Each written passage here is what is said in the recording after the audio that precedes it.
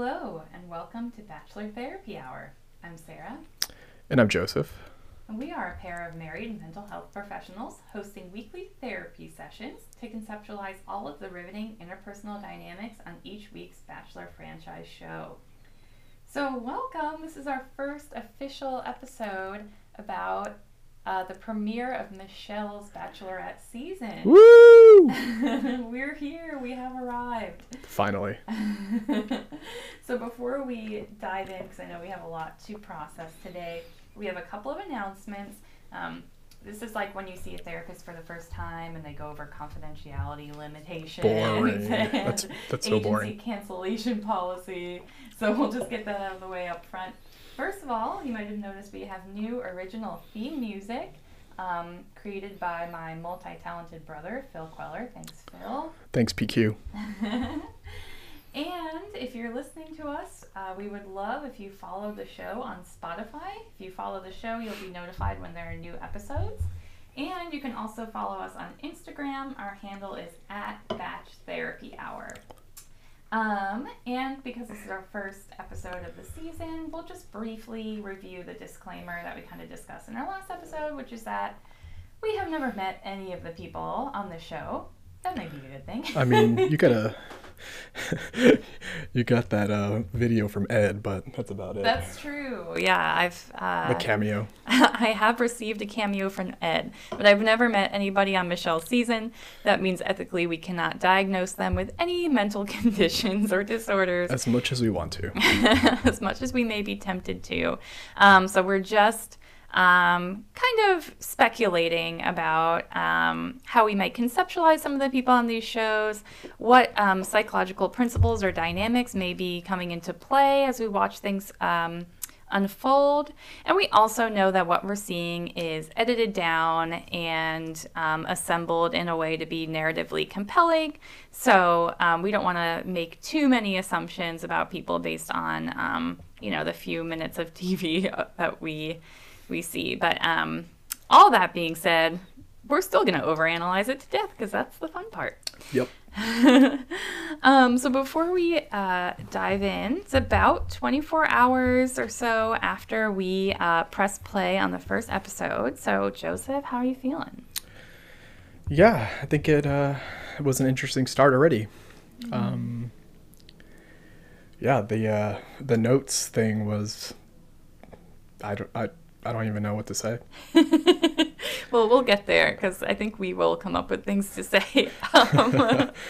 The ice cream guy. Yes, ice cream truck Ryan. All right, so let's dive in. So what we learned about Michelle from her intro package is essentially boiled down to three components. One, she's a teacher. Two, she played basketball growing up and in college. And three, her parents have a loving relationship that she wants to emulate. And that's pretty much all that we know about her, and she's from Minnesota. Yeah. So that being said, actually we watched the show last night with friends of ours, Carrie and Nick, and Carrie herself is an elementary school teacher.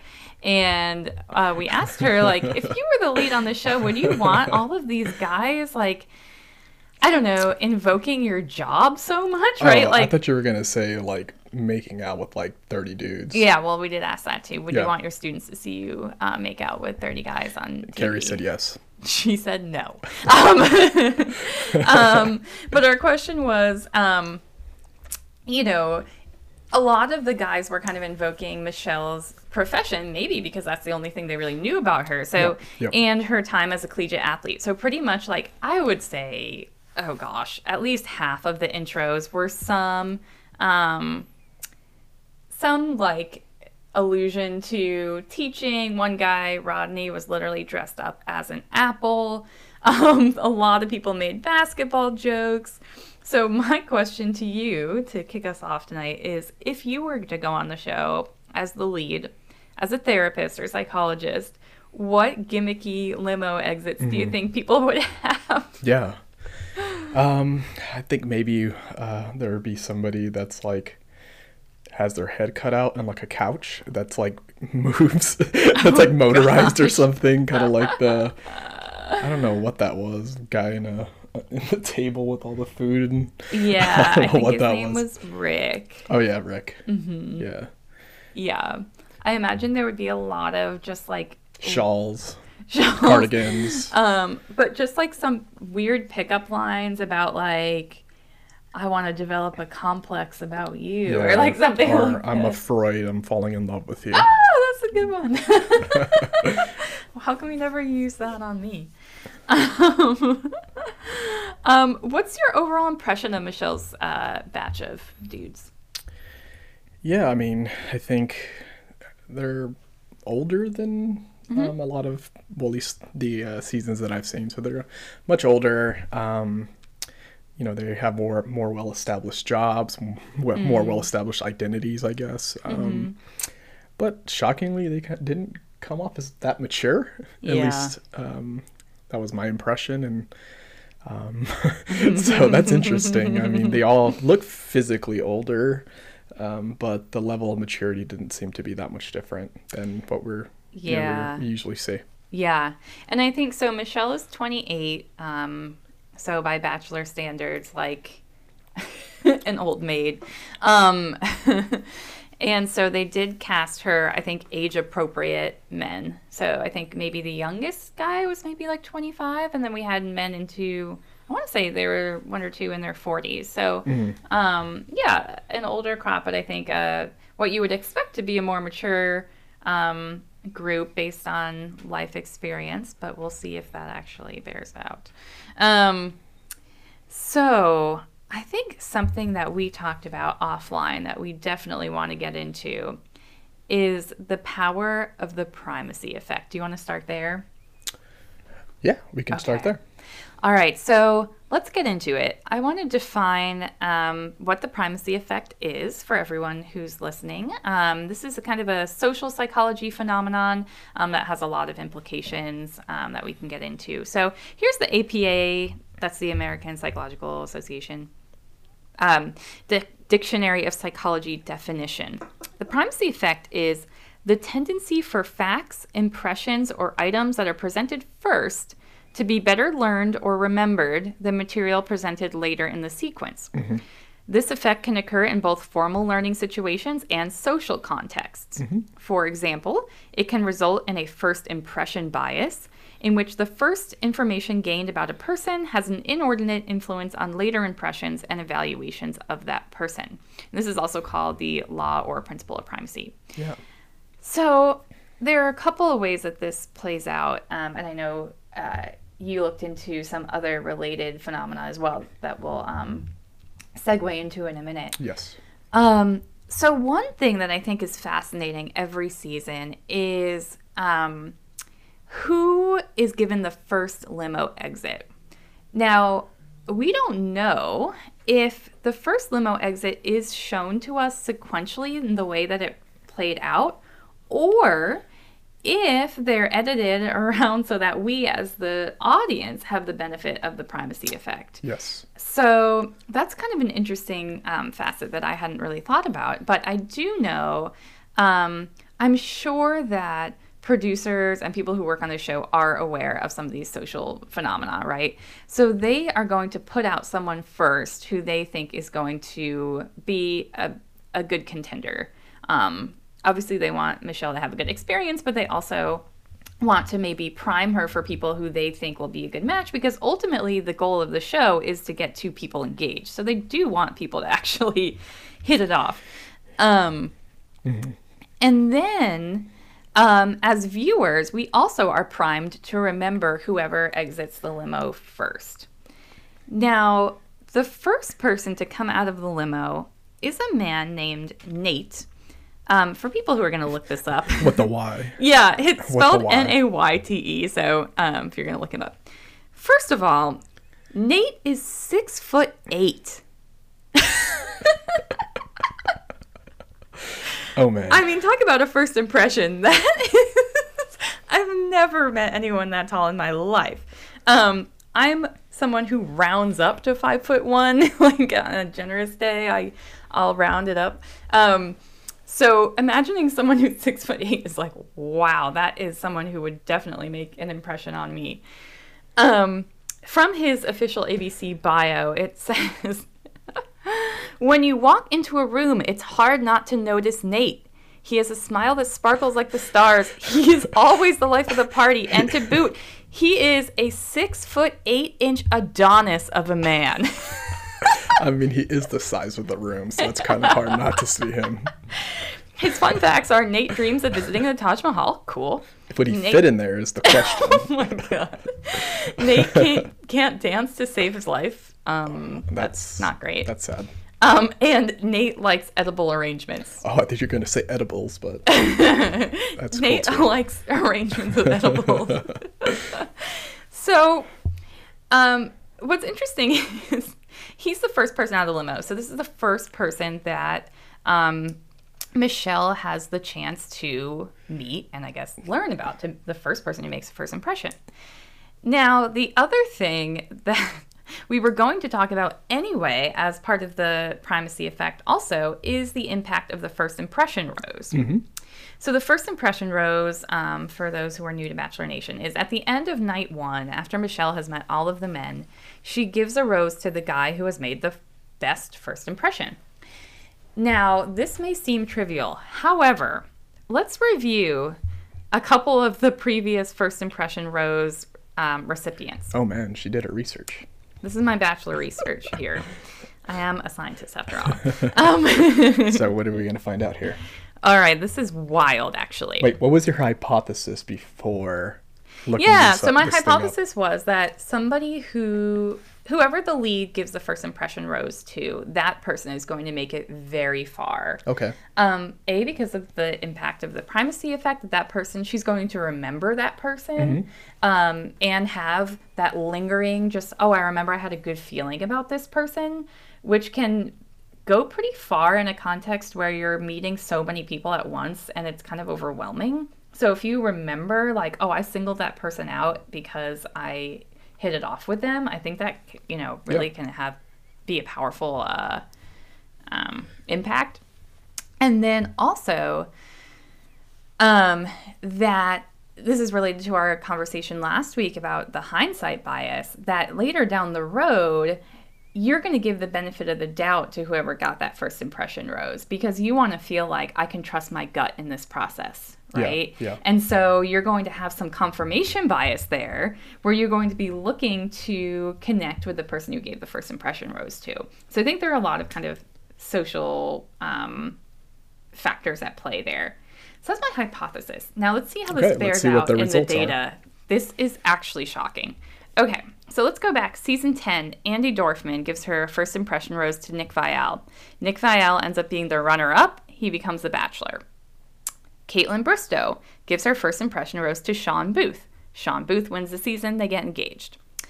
JoJo gives her first impression rose to Jordan Rogers. He wins. They get engaged. They're still engaged. Is that brother of Aaron Rodgers? Yes, sir. Okay. Just making sure. Rachel Lindsay gives her first impression rose to Brian Abasolo. He wins the season. They're married now. Becca Kufrin gives her first impression rose to Garrett Irigoyen. They get engaged. He wins the season. They remained engaged for a number of years. Hannah Brown, yikes, gave her first impression rose to Luke P., who did make it very, very, very far, unfortunately. That one was pretty misguided.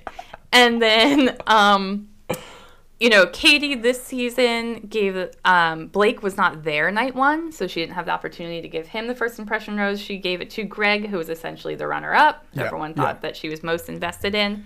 And then the kicker, the ultimate, most egregious misinterpretation of the first or privacy effect. Like the example of someone going so all in on this is of course Claire Crawley gave the first impression rose to Dale Moss and was so convinced of her how sure she was in that first impression that she just said, when you know, I know, and shut down the entire season, called it off, got engaged to him. Wow. Yeah. So this is an incredible phenomenon in this universe. Yeah. I mean, either you are top 3 or top 2 or, winner. And many of them Yeah. are still together. Yeah. Still together based on that first impression. So now let's combine these things. So we talked about first person out the limo is Nate. And then the first impression rose, right? That's kind of the primacy effect for the season, like who she's, Yeah. So we investing can, in. based on the pattern here, we can assume that Nate with the Y is. Well, we haven't given the big reveal here. Nate gets the first impression rose as well. Oh yeah, sorry, I just spoiled it. So Nate not only is Yeah. the first person out of the limo, so again, primacy effect, he's the first person that she interacts with, and then she gives him the first impression rose. Yeah, there's two like. Wow, I mean, yeah. like we can call off the season right now, right? Like, Yeah, but I don't know. I'm not convinced he's going to be the winner. I am not convinced, but I would be shocked if he didn't make it very far. Yeah, I think he'll be like maybe top 3. Yeah. Yeah. I would be very surprised if he didn't make it to, at least like hometowns, which Yeah. would be the top 4. Wow. Okay, so I know you did some research on some related phenomena. What do you got? Yeah, I guess another kind of psychological phenomenon is the halo effect that I think might be important to consider here. And that is, taking one characteristic, one positive trait of somebody and extrapolating and inferring that, this person has more positive traits like intelligence or, they're, hey, Owen. Owen saying hello to everybody. Yeah, like kindness and honesty. So, I guess we can, with that idea, just kind of think about Michelle. Maybe some of the people she sees as more attractive early on might kind of lead to this halo effect where, if she sees them as attractive, then she might infer certain qualities, like they're, intelligent, they're honest, they're genuine, and then that can kind of further the attraction, which may or may not be based on actual reality. Right. And there are a lot of studies, too, that people who are seen as more attractive are often seen as being more competent. Yep. And interestingly, one of those factors that comes up a lot in this research is height. Yes. Which is, again, related to Yep. Nate, right? That men who are taller are seen as being more competent, more, like, better leaders. Yep. So that's interesting, too. They're seen as kind of more stable, stronger. Yep. For sure. Yeah, and I guess the kind of the opposite of the halo effect is the horn effect, or the reverse halo effect, and it's kind of taking one negative trait and then kind of inferring more negative traits. So, if there's any indications to Michelle that, someone is, well, dishonest or, has created this notebook of a bunch of notes, which is so kind of odd, and inferring more negative traits. Like, I can't trust this person, or this person is unkind, or this person is not intelligent. Yeah, okay, that's a perfect entry point to talk about this bizarre note scandal that comes up in Michelle's first night. So we meet Ryan. He's a 30-year-old environmental consultant from San Jose, California. According to his bachelor bio, Ryan is obsessed with ice cream trucks. He does come out of an ice cream truck instead of a limousine, so that checks out. Ryan loves, all caps, spreadsheets. Well, that comes back to haunt him. And Ryan is enthusiastic about cuddling. Well, he didn't make it far enough for us to see that quality. No cuddling. So Ryan does this bizarre thing where he prepares to go on the show by compiling a bunch of notes that he claims he and his sister-in-law put together. He doesn't keep his story straight very well. I have a lot of trouble believing him. Yeah. Do you think he wrote them all, or? My guess would be yes. But, I guess there was that odd one where it's like, don't be yourself, be like, put on a, that was pretty act funny. nice and act genuine when in fact you're not. So maybe he didn't write them all. I don't know. That would be a really odd thing to write about yourself. Yeah, and so something that happens over the course of the episode is that the hosts, Tasha and Caitlin, I was about to say Tasha and Claire, for whatever reason, decide to go through the different men's rooms and, again, infer a lot of... In Room Raider fashion. Exactly. Very reminiscent of old school Room Raiders, but without At least the they didn't have light. they didn't have the black lights. That might the black light, that's what it was, yeah. It might have been pretty bad. And decide that they can, again, extrapolate a lot of information. So Caitlin's like, you learn a lot about people by how they arrange their room, which, what do you think about that assumption? Is that a question for me?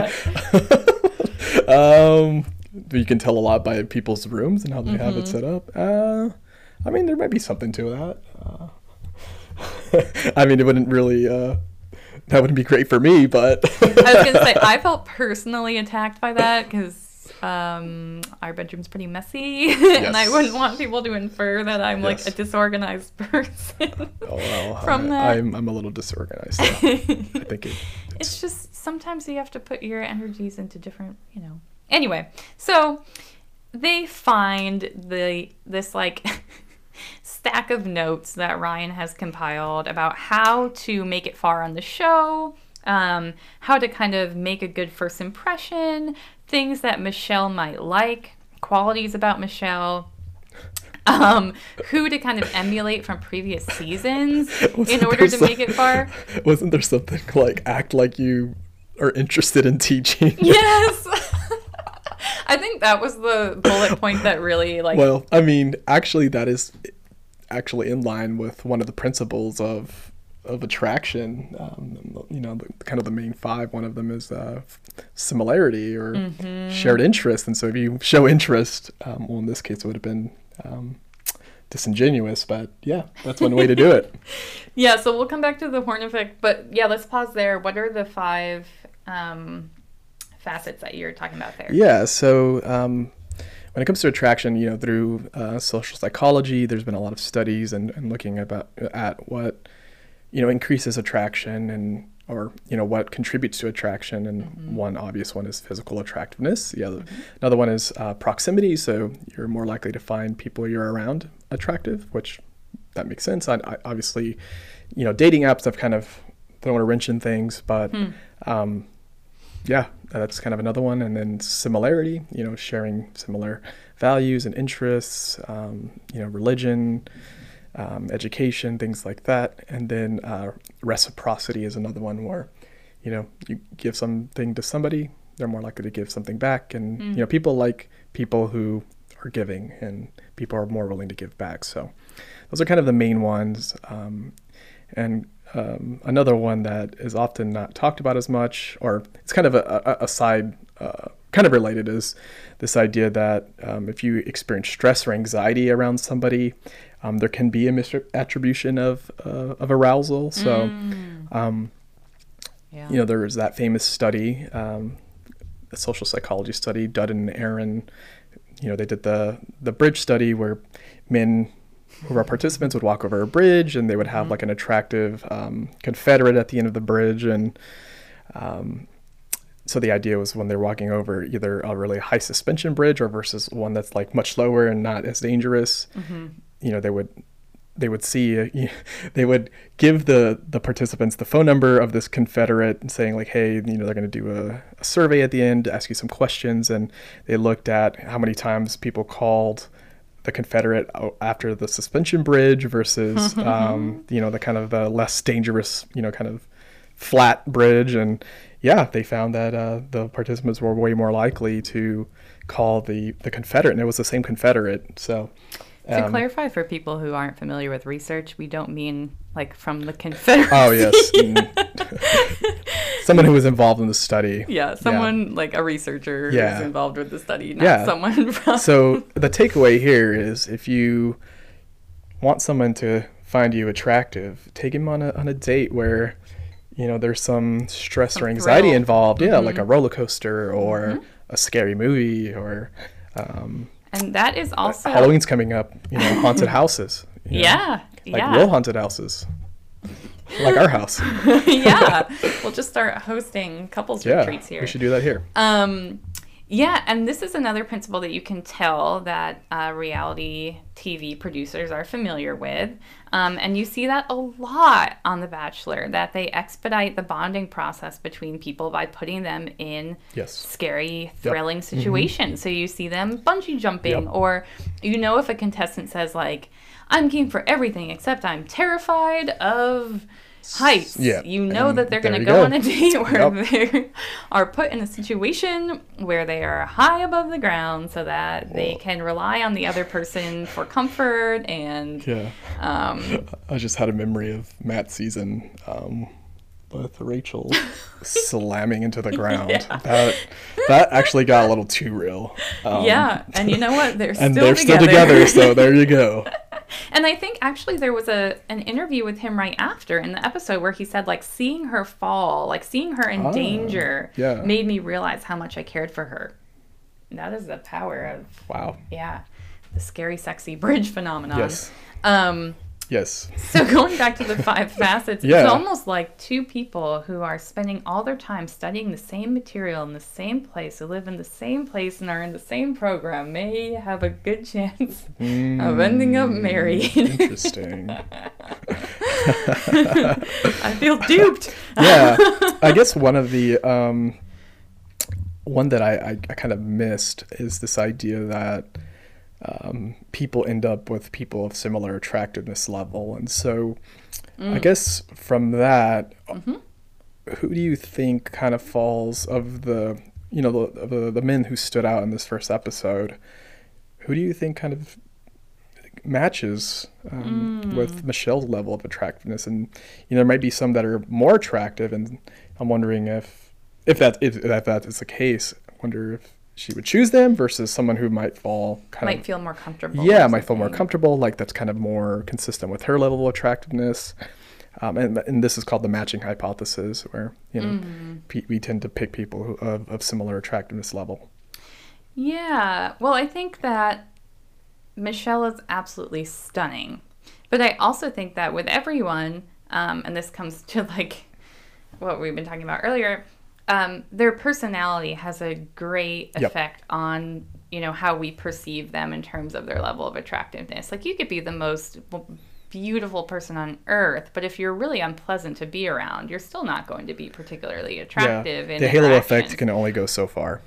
Right. So maybe if you see a photo of them, you may be like, wow, but if you meet them and you feel like, ugh, this person's exhausting to be around, or this person, is unpleasant to be around, that's going to, affect how you perceive them. So I think Michelle is absolutely physically stunning, and she also has a really, really amazing personality, it seems. I mean, we said we don't know much about her, but we can tell she is really easygoing. She's really passionate about good things, right? She's passionate about helping passionate people. About the good. That was not very eloquent, but no, I get what you're saying.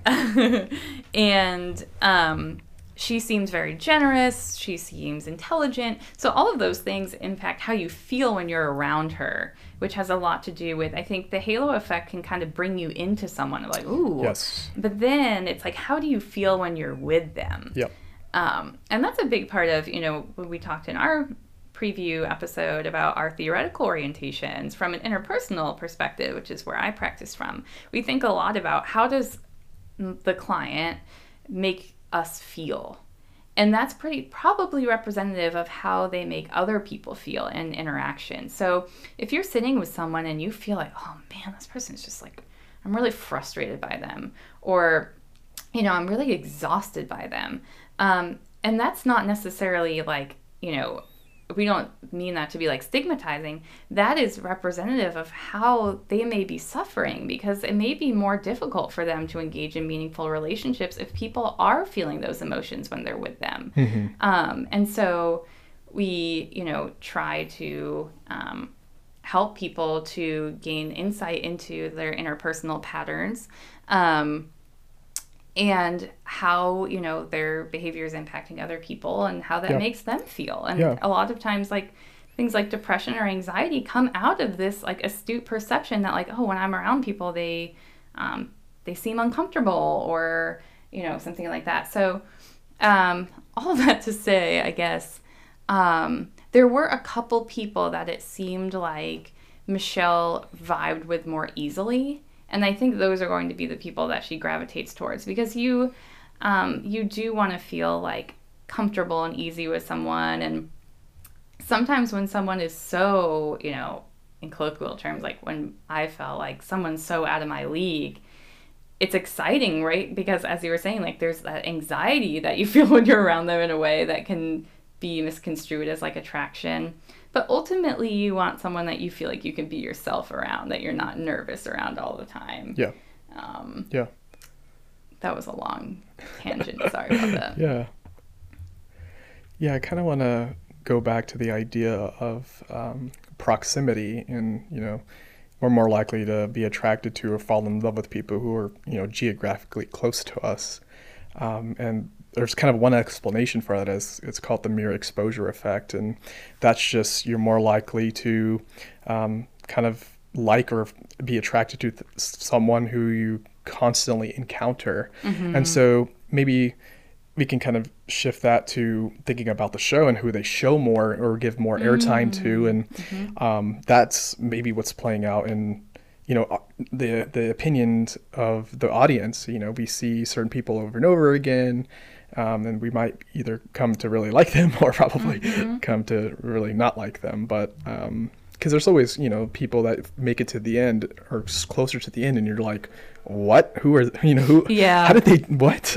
Yeah, how are they here? Slid under the radar and those people never, at least what I've seen, they never are in the top 3 or whatever, right. or, so right. I think there's something to that to kind of keep your eye out is, if someone's being shown over and over again, it's either, not for good. It could be for good or not so good. So just another kind of taking one of the principles and kind of applying it to the audience's perspective. Yeah, and going back to, I know this all started from a discussion of the Horn effect in relation to Ryan. So yeah.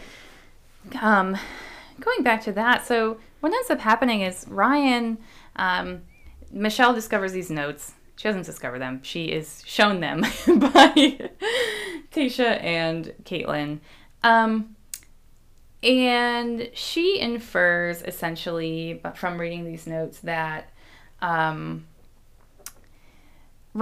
is someone who is dishonest. He's someone who is conniving. He's someone who's not here for the right reasons in Bachelor parlance. Yep, you hear that often, and there's also some strong words in Bachelor Nation. Yes. And, it makes a lot of sense because she's just met this person, right? So she really knows nothing else about him. So I think that's kind of an interesting piece of when we are kind of putting in combination like primacy effect and Horn effect or something like that, because... Or the halo effect. Or halo effect, right. She's just met this person, and basically the first thing she's learning about him is... he has this binder detailing how to game the system. Yeah. And so when that's the first thing you learn about someone, you could see how you would extrapolate from there, because you have no other data to refute that. Yep. And you could see how, you would say, what, it's not worth getting to know them more than that. That's all I need to know. Yeah. The ice cream was not strong enough to overcome that, I guess. Right. The only other thing she knew about him is that he liked ice cream, which many people like ice cream. So. Yep. But what I think is interesting about this is, in addition to that, Ryan's notes represent this trope that keeps coming up in the past couple of seasons. We saw in Paradise, we saw it on Katie's season with Thomas, where it's like everyone is on the show, I don't want to say with an agenda, but you know how the show operates. You kind of have an idea of like, I hope to get a good edit. You know that your chances of getting engaged to the lead are pretty low, like 1 in 30. So you're like, I just want to like up my exposure, have a good time, etc. But to even come close to acknowledging that is a total taboo in this universe. You cannot like make the unspoken spoken. And yeah, I'm wondering what you think about that. You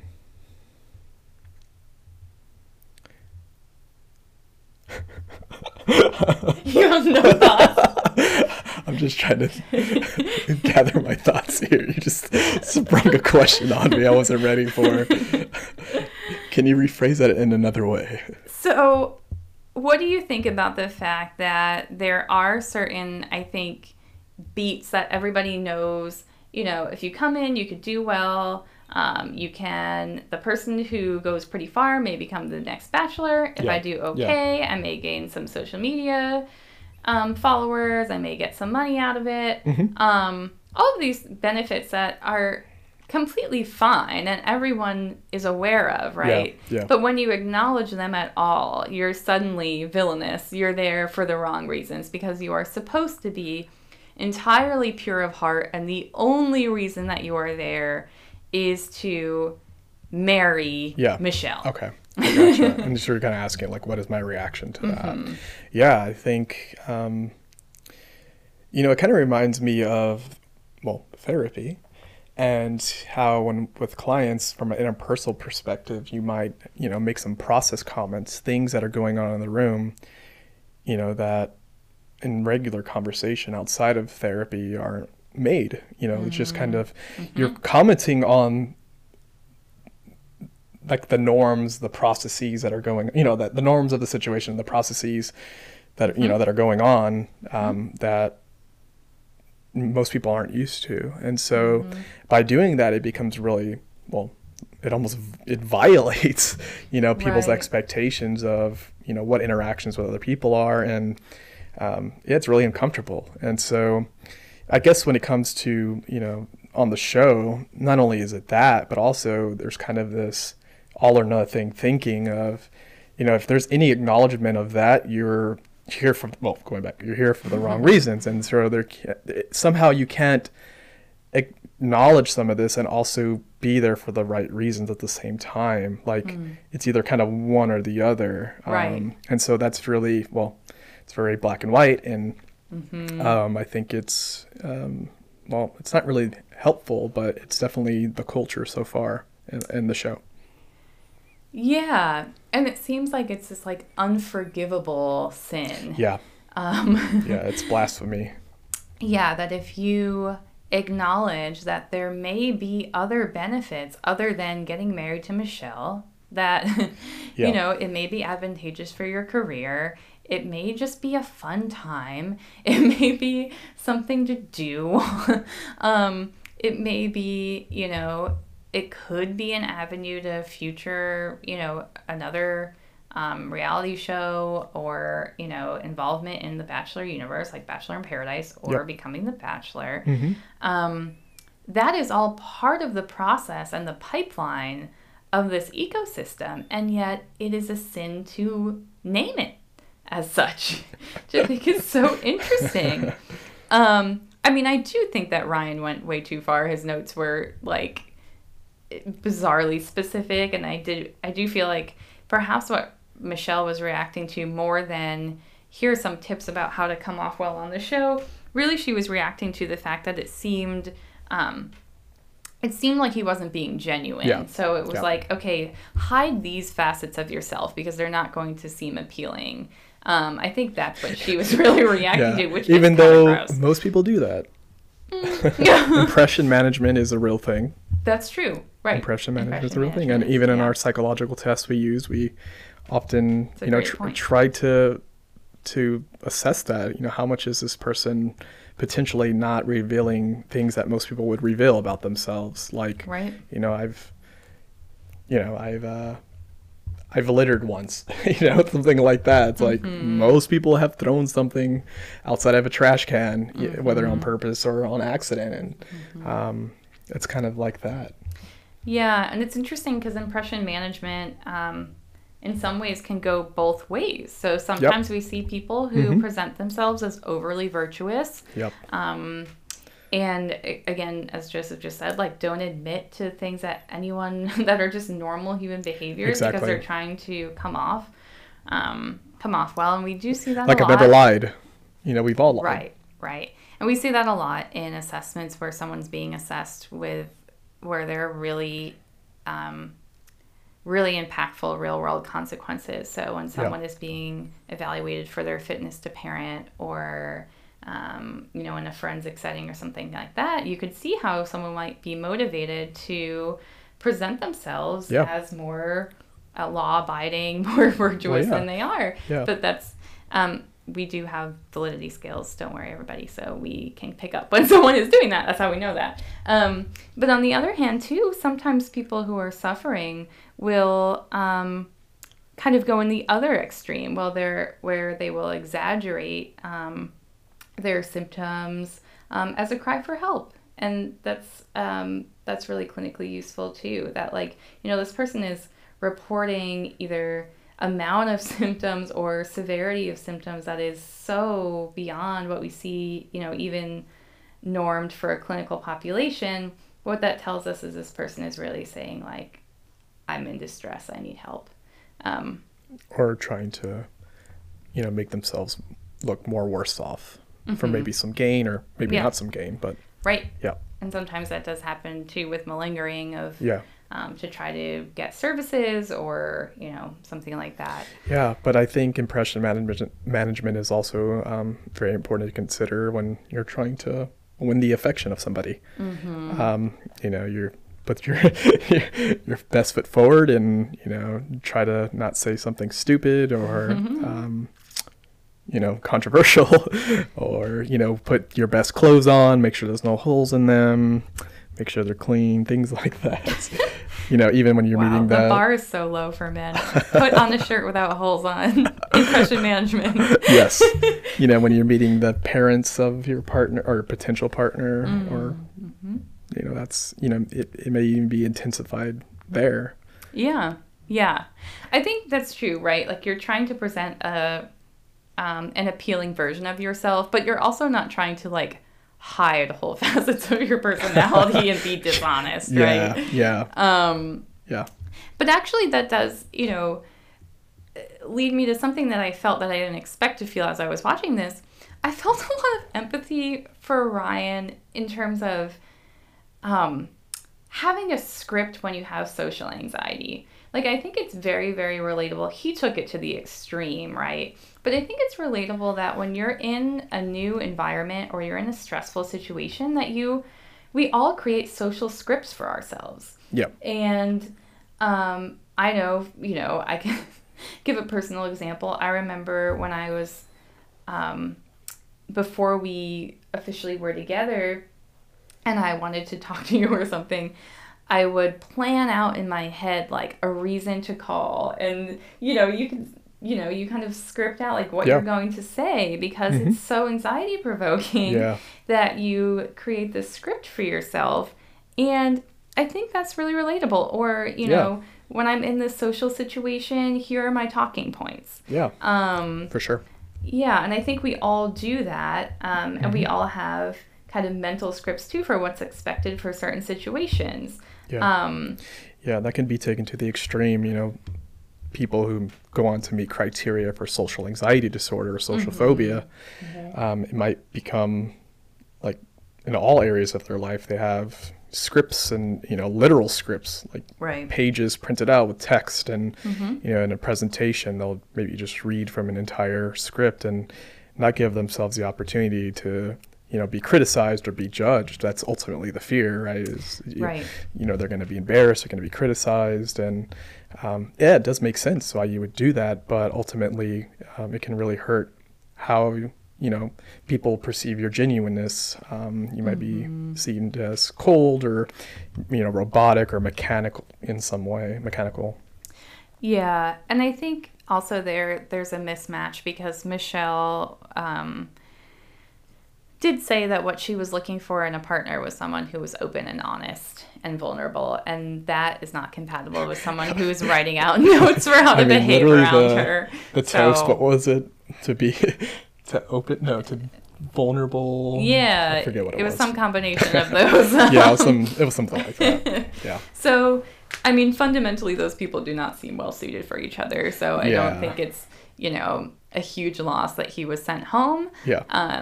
But yeah, that was a really interesting kind of illustration of inferring a lot from, limited data on someone.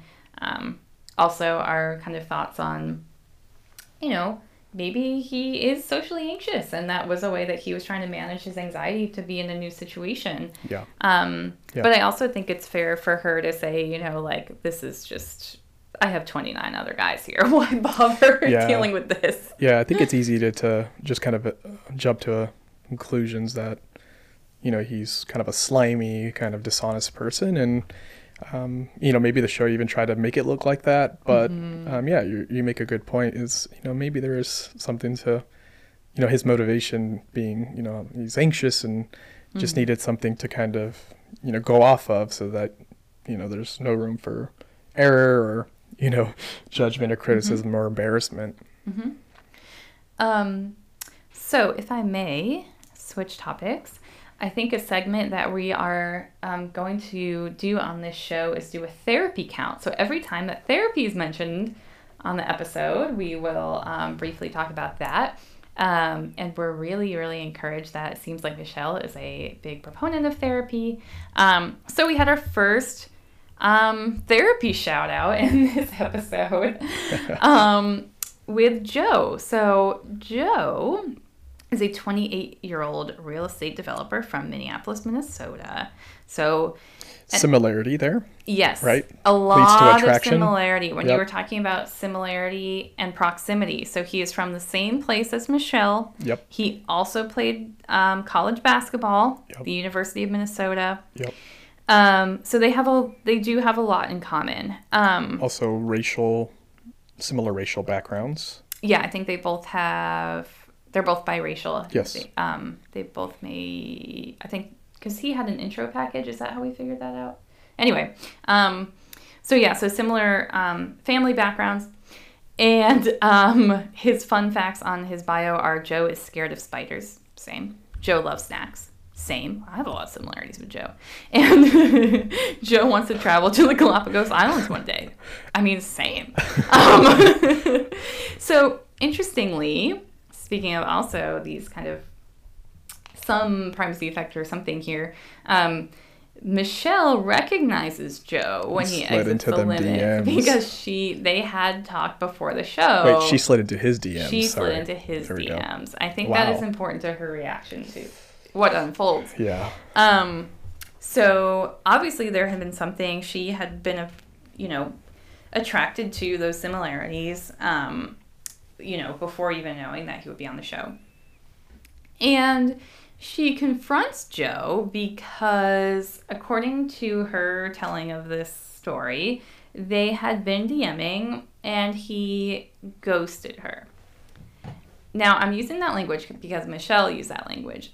I take some issue with the idea that, letting a DM conversation with someone you've never met fade out is ghosting. Yeah, you would think, I've had clients kind of mention that, being ghosted, and I've kind of heard it where it's just you're kind of talking and then there's, the conversation stops and then, they feel ghosted. But I don't know, something feels kind of off about that, defining it in that way. It seems like, actually having, in-person contact or something, or going on a date, or then if they don't respond after that, then that feels a little bit more, I don't know, like you're being ghosted. Yeah, and I guess we don't know the extent of their conversation, like how often they were talking and how much, for how long. And what they were talking about too. I mean, they kind of talked about some superficial topics, like I think they were talking about basketball or something, but who knows. Right. I think that's different from going on a few dates with a person and then getting no explanation when they just stop returning your texts. I think it's pretty common nature to lose interest in someone you've never met. But anyway, that aside, she kind of confronts him about that. And he says, I was going through a really hard time at the time. he says that he was working very close to where George Floyd was murdered, and that was really traumatic for him. I'm paraphrasing, so I don't know if I can't remember if he specifically used the word traumatic, but, distressing, upsetting, of course. I think he said like upsetting or... Yeah. Of course. And that he went through a really hard time. And Michelle's reaction was interesting because she kind of said like, well, I was going through the same thing. You could have talked to me about it. It's like she didn't really take his explanation, like, I don't know.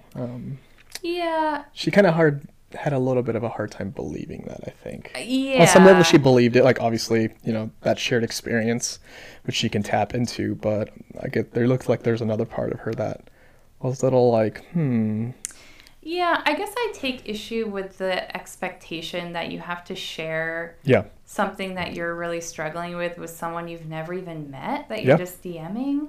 I think it's fair to have boundaries in that way of like this, I'm going through a really hard time. I don't necessarily owe this person I've never met an explanation for why I'm just not ready to continue like talking over But when you're on The Bachelorette, I mean, yeah, kind of forced. Yeah, exactly. So, I absolutely understand that like Michelle is kind of thinking like, well, I was going through the same thing. We could have connected there, or we could have supported each other through that. So I absolutely understand her reaction. I think it's kind of problematic to think like if you're going through something mental health wise, you're expected to tell everybody about it. Like, I don't know. I think that should be a personal decision of how much you're willing to share and with whom, and depending on the closeness of your relationship. So there probably wasn't enough time for that level of nuance. And anyway, so Joe says, or Michelle asked Joe, like, how do I know that I can trust you now? And I think that's also where it comes into play that she slid into the DMs, because obviously that's a really vulnerable thing to do. And so I think it feels probably more rejecting when you kind of initiated it and then it fades out. So perhaps that's kind of what she's reacting to. And Joe says, I'm in a much better place now and I went to therapy. And so I feel like I'm ready to be in a relationship. And to Michelle's credit, she responds really positively to this. She's kind of still a little bit miffed about the ghosting thing, it seems. But she says, she says something to the effect of like, I'm really glad that you're in therapy. And, it's really important to show that, on this show, even she kind of breaks the fourth wall and says, it's really important to show on The Bachelor that Black men are going to therapy. Yeah. So I thought that was really powerful. Yeah, that's great. So that's our first therapy mention on the show. Any reactions to that? Yeah, I think it was great for her to point that out and just kind of normalize, going to therapy and just showing that it's something that shouldn't be stigmatized, something that, maybe everyone could benefit from. Yeah. Especially, I think it is helpful in terms of for her having this framing of like, well, this behavior was kind of shady, but he obviously took the initiative to work on himself. And so that obviously gave her the level of confidence to ultimately give him a rose. Yeah, I'm a little skeptical. I think there might be still a little bit of a halo effect going on there. He's very cute. Yeah. So, I guess we'll see how that plays out. And it looked like in the preview there is some, I don't know, it looks like some, preview for the rest of the season. There's some men who are upset that somebody might have had a relationship with her beforehand, and I'm not sure if that's referring to him and they found that out, or maybe it's somebody else. But in typical Bachelor fashion, they were leaving that ambiguous to. Yeah, of course. Yeah. So it may be. It may be something different. Maybe someone else. Yeah. Yeah. So that brings us toward the end here. Anything in specific that you're looking forward to, either for next episode or for the rest of the season? Yeah. I guess kind of just, they did show a little bit of the guy's reactions to, what's his name, Rick? No. I forget his name. one? The ice cream guy. Oh, Ryan. Ryan, sorry. And he was with him with the R. Yeah, kind of seeing the reaction to him being let go, and, seeing, that's pretty significant even before the rose ceremony, like he was dropped before. So, she's not playing around. So Yeah. I think she's going to be pretty, confident in what she wants, and I think she's going to show it. And yeah, so I think the guys might be a little on edge there. Mm-hmm. And I'm really looking forward to seeing more of Pardeep. Pardeep confirmed that he is the first ever Indian American to receive a rose on The Bachelorette, which is Nice. super sad. Really sad it took this long. But even cooler, he is a neuroscientist. So I'm really excited to learn more about him. He got like 0 screen time. We didn't even see his limo exit, so that doesn't but he did get a rose. So he did. Yeah. One of his fun facts is Pardeep loves New Year's because he loves new beginnings. Yeah, can't relate on that one. All right. But excited for that. I think we're at about time. How do you feel at the end of this therapy session? Feeling good. It was great. Okay. I feel good too, and I feel excited for the rest of the season. I feel like Michelle really carries the show really well. We didn't really get a chance to talk about that. I'm sure we'll talk about it more. I'm excited to see all the activities. I think I might have mentioned that last time. Mm-hmm. Let's see what they do. Let's see what stressful, anxiety-provoking activities they have for them. Yeah, and I think there will be a lot for us to process on this show because Michelle is emphasizing so much this idea of vulnerability. I think there's going to be a lot of expectation for people to share really intimate they might have details another of their lives, like a pseudo group therapy. Yeah, I expect that pretty soon. So looking forward to talking about that. Yeah, for sure. All right, keep processing, everyone. See you next week. Yep.